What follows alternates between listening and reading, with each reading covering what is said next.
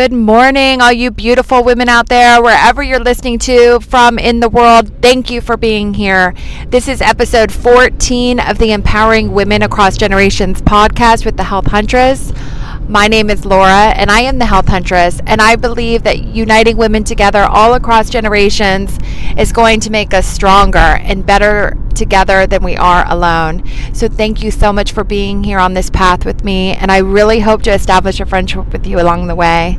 In today's podcast, it's Free Flow Friday. So as I'm filming this right now, I'm on my commute to work, and Free Flow Friday means I pretty much just talk about random things, whatever's going on in my mind. So don't worry if you're the type out there that likes a little bit of structure. I have a little idea of what I want to talk about.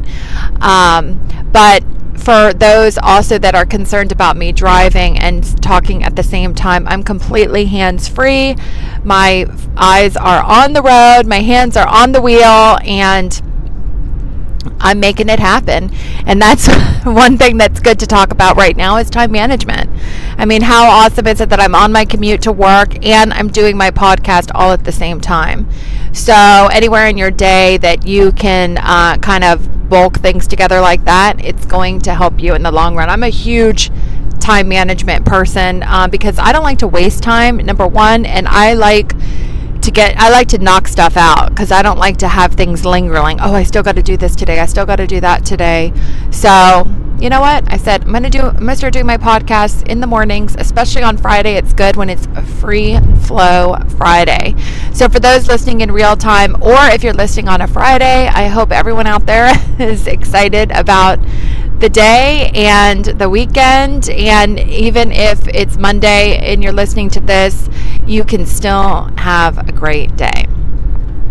So anyway, if you're hearing any of the music, I don't have any rights to any music. I just kind of have it in as a background. It's so low you probably don't even hear it anyway. But today it's about 9 o'clock. I'm on my way to work. It's a beautiful fall day here in Virginia. That's where I live. Today I thought would be, okay, so if you've been listening, you know that I've been kind of having like a little bit of an off mood, a little bit down, uninspired kind of thing. And today I woke up feeling a lot better. And I think one of the big things is that I've been getting really good sleep. So I thought that's something good to talk about. And one thing I want to mention is I track my sleep on my watch. If you have an Apple Watch, I use the Pillow app, which it used to be called the Sleep app, but now I think it's called the Pillow app. But anyway, it can track like how good of sleep you're getting, what stages of sleep you're in, and it bases it really off your heart rate and things like that. So it's not 100% accurate, but it gives you a good guide to follow, and it tells you the quality of your sleep, like in a percentage, and it breaks down like how much of your percent of your sleep were you in REM, how long were you in stage 1, in stage 2, and all of that. So just to background a little bit. Okay, so my ex-husband, who's still very close to, is in the sleep world. He likes to call himself a sleep doctor, but he's not a doctor. But he is very knowledgeable in the realm of sleep. And I don't know if anybody out there has ever had a sleep test, but when you go to a sleep center, you go to a sleep test, there always is a doctor associated with the sleep center. And the doctors that deal with sleep are usually like a cardiologist, a neurologist, a psychologist. It really can be any kind of doctor that can specialize in sleep because it affects so many different parts of your body when you get good sleep, or when you don't get good sleep, or if you're not able to sleep.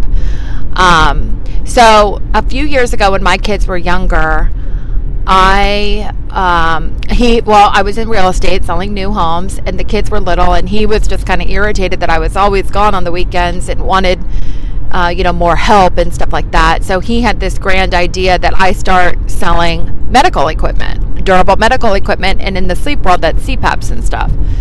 So he said, you can start doing that, and it'd be great money, and you'd have a territory, and you would be able to have the weekends off and all of this stuff. So when I looked into all of that, it sounded, kind of cool. I said, okay. And the market was kind of in a down market anyway. So I said, all right, so what I had to do for that was I had to take this program for sleep, and it was a pretty intensive program. So you go through all these different classes and everything, and then at the end you have to take a big exam. But you also have to have 18 months of on-the-job training. So I said, okay, I can do this. So I started working as a sleep technician it was all night, and I still had a regular job. So actually I was gone more than I, was before, but I had an end goal, which was, to be more with my kids. So anyway, and I thought, well, it's at night. I mean, the kids are sleeping anyway, and I could do this, I could do anything. And it wore on me real quick, but it's okay. So I still stuck out the 18 months. But anyway, so what I did was I was a sleep technician. So if you've never gone in for a sleep study, you basically go in. They have beds set up for everybody where you have your private room. Most places, I'm sure, have a private room. Everywhere I've ever worked, it was a private, you have your own little private room. And when you come in, you're greeted by a sleep technician, which is who I was. And then they take you to your room, give you a little bit of time to just get situated, and then they come in and hook you up. So they hook you up on all these wires. Like, people are always like, what the heck? You have, like, I forget how many on your head. So they put this like goopy goo basically stick to your head, and with a little bit of tape over top, so that they can read your. It's basically the frequency, like your brain waves, I guess. I don't really know the technical terms. I forgot all that stuff. But anyway, they hook up all these nodes basically to your head in very specific areas. That's all attached to like this little box that is all, giving us the data on the computer in the technician room. So anyway, and then you also have some cables around your chest to check your breathing. You have a little oxygen thing in your nose. And I can't remember. You have something on your finger too. I believe. Yeah, you have some. I mean, it's really uncomfortable to sleep. Let's just say that. So people are always like, I can't sleep like this and everything. But that's how you get a sleep study. And a lot of times people come there to rule out, like if they're having any kind of issues, they'll send you your normal doctor will send you to a sleep lab just to even rule out that you have sleep apnea or any kind of sleep problems. And when you go to a sleep center like that, that's pretty much what it tests you for. One thing I learned was it's really just there it really can only know your respiratory sleep, and they can see things in the frequency of things that happen. Like if you're having a seizure in your sleep and things like that, it'll have like a wave that is noticeable and all of that. But mainly they're trying to diagnose you for any kind of respiratory kind of condition like that. Or if you are intermittently losing sleep, but it's not a respiratory problem, then they can look in deeper and stuff like that. So there's all kinds of things that go on in a sleep lab. So anyway, all night long, as a patient, you're sleeping, and there's a camera on you, and it's audio too. So and you're basically being watched all night while you sleep by somebody like who I was, a sleep technician, and they're monitoring your sleep. They're keeping record of it. It's all of the waves of the frequency of everything that's going on through all those nodes and hookups is all being saved into a report. Onto the computer, and then as a sleep technician, you'll make notes throughout the night, like if you woke up or if you're having anything that would be helpful for whoever's reading and interpreting the study later on. And then so if you have to go to the bathroom or anything like that, you have to call out for somebody, and then me as a sleep technician would come in and kind of disconnect you and help you to the bathroom and all of that. So anyway, you usually get up early the next morning because the sleep technician's been up all night. I always like to remind people, like, hello, like the sleep technician's been on all night, because people would always be like, oh, can I don't want to leave that early, or I don't want to get up that early, or can I take a hour-long shower and all of this? It's like, hello, be considerate of the sleep technician who's been up all night and wants to go home. But anyway, so then you get up, you do all that, you unhook everything, clean it all up as the sleep technician while, the patient is doing what they need to do to get ready. And then that's it. The sleep study is over, but then the next day or within a couple of days, the sleep study is interpreted which that is what my ex-husband does, is he interprets the study for the doctor, by making all the data into like a more concise report, and then it goes to the doctor for the actual diagnosis.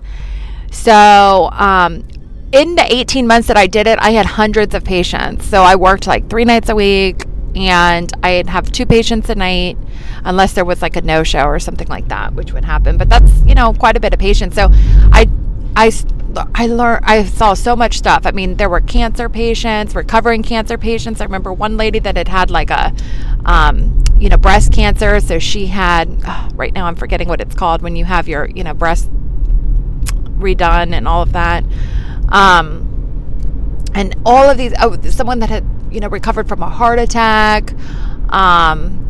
I mean, the stories, because when I'd be hooking up all of these people, I'd be talking to them the whole time. I mean, I just met some really fantastic people, and I learned so much. I mean, there were a lot of healthy people just there getting it ruled out, and then there were a lot of really, really sick people too.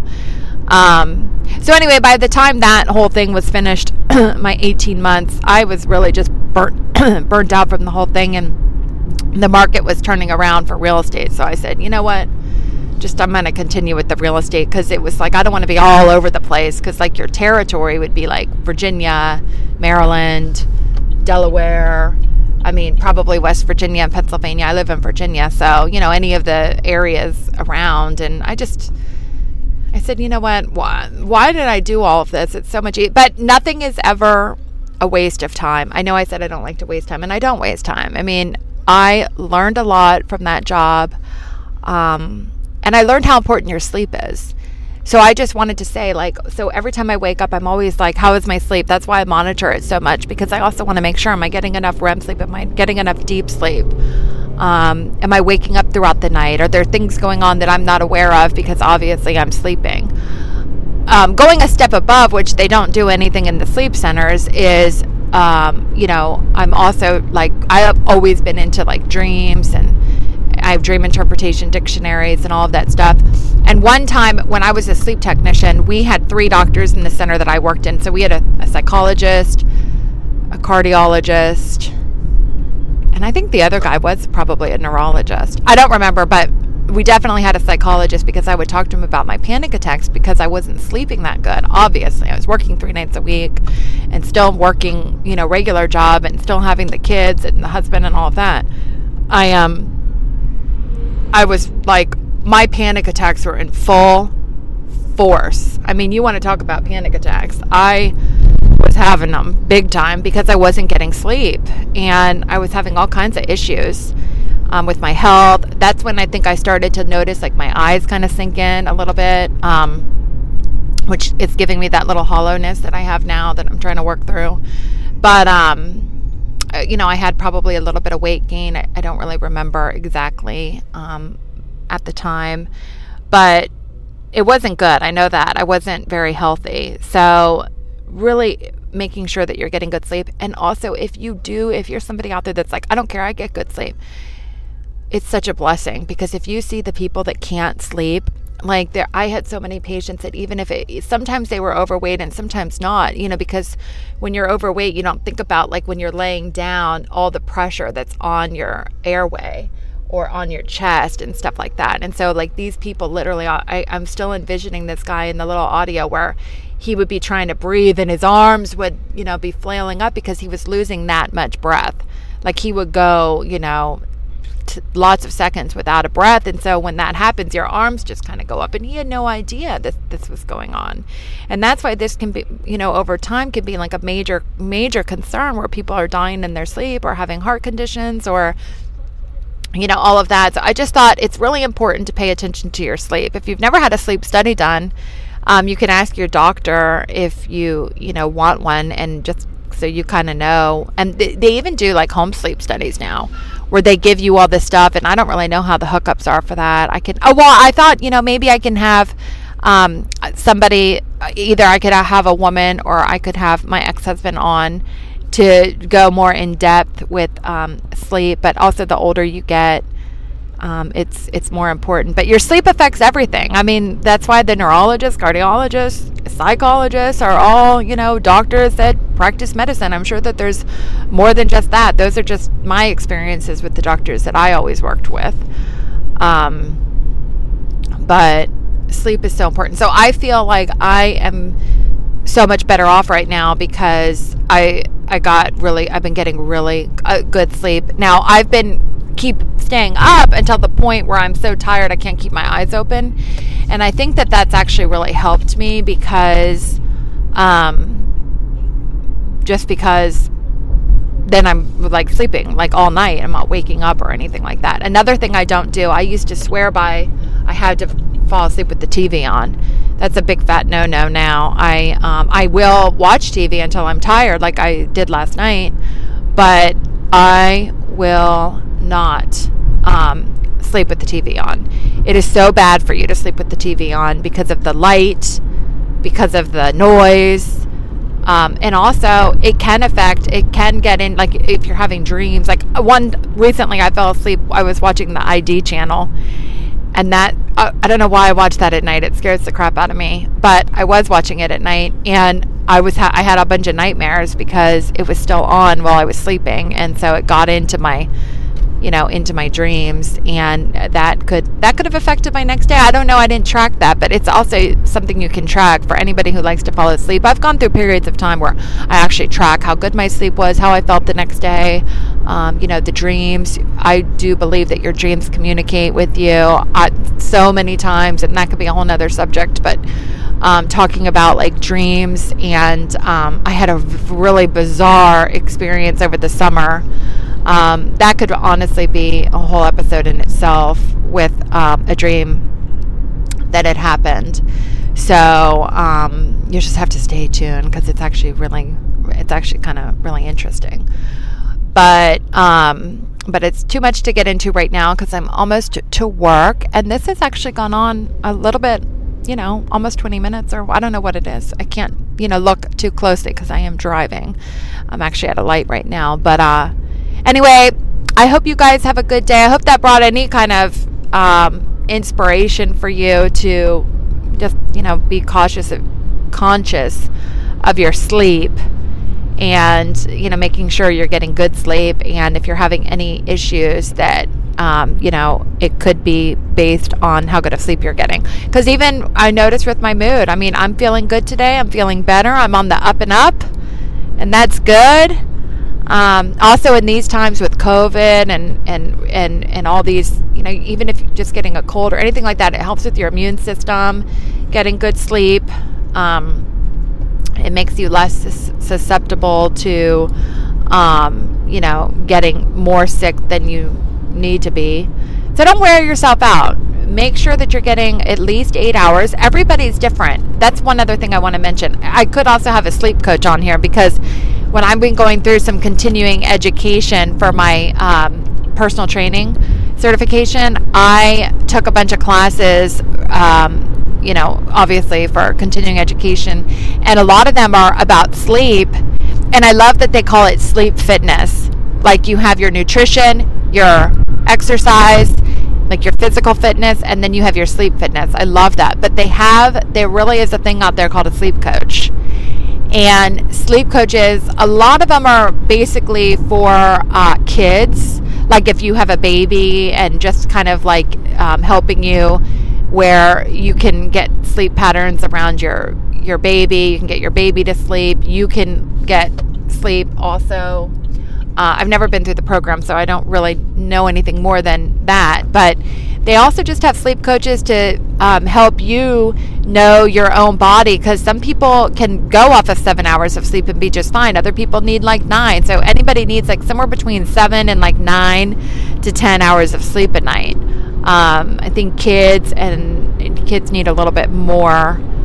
That's why their bedtime should usually be earlier. But anyway, I thought that was interesting. So if you ever have any problems with your sleep that aren't related to anything like sleep apnea or anything like that, that you can consider a sleep coach and get your sleep fitness under control. I really love that whole concept of sleep fitness because it's true. It's so much of how we feel and our health is related to our sleep. So don't chintz on sleep each night. And another good tip is to make sure you're turning your phone off. I know I said I like to have the TV on, which isn't good either. You should really turn the TV off and then figure out a way to get tired, like read or something like that. But really disconnecting from your phone, because a lot of times, and you'll notice if you're reading emails or something like that before you go to bed, then you're dreaming about that and you could be tossing and turning and all of this. So really just try to get a clear mind before you go to sleep, so that you're assuring that you're giving yourself the best sleep that you could possibly give. So when you wake up that next day, you're ready for it. You're ready to seize the day. So anyway, that's it. Like I said, I'm getting close to being at work. I hope y'all have a great day, whatever day it is for you. For me, it's Friday. And real quick, this weekend, I'm going to see the new Halloween movie. So I'll let you guys know how that is. I think I'm going to take my kids, so even my little 6-year-old. Don't judge me. She's coming too. So she loves scary movies and scary things.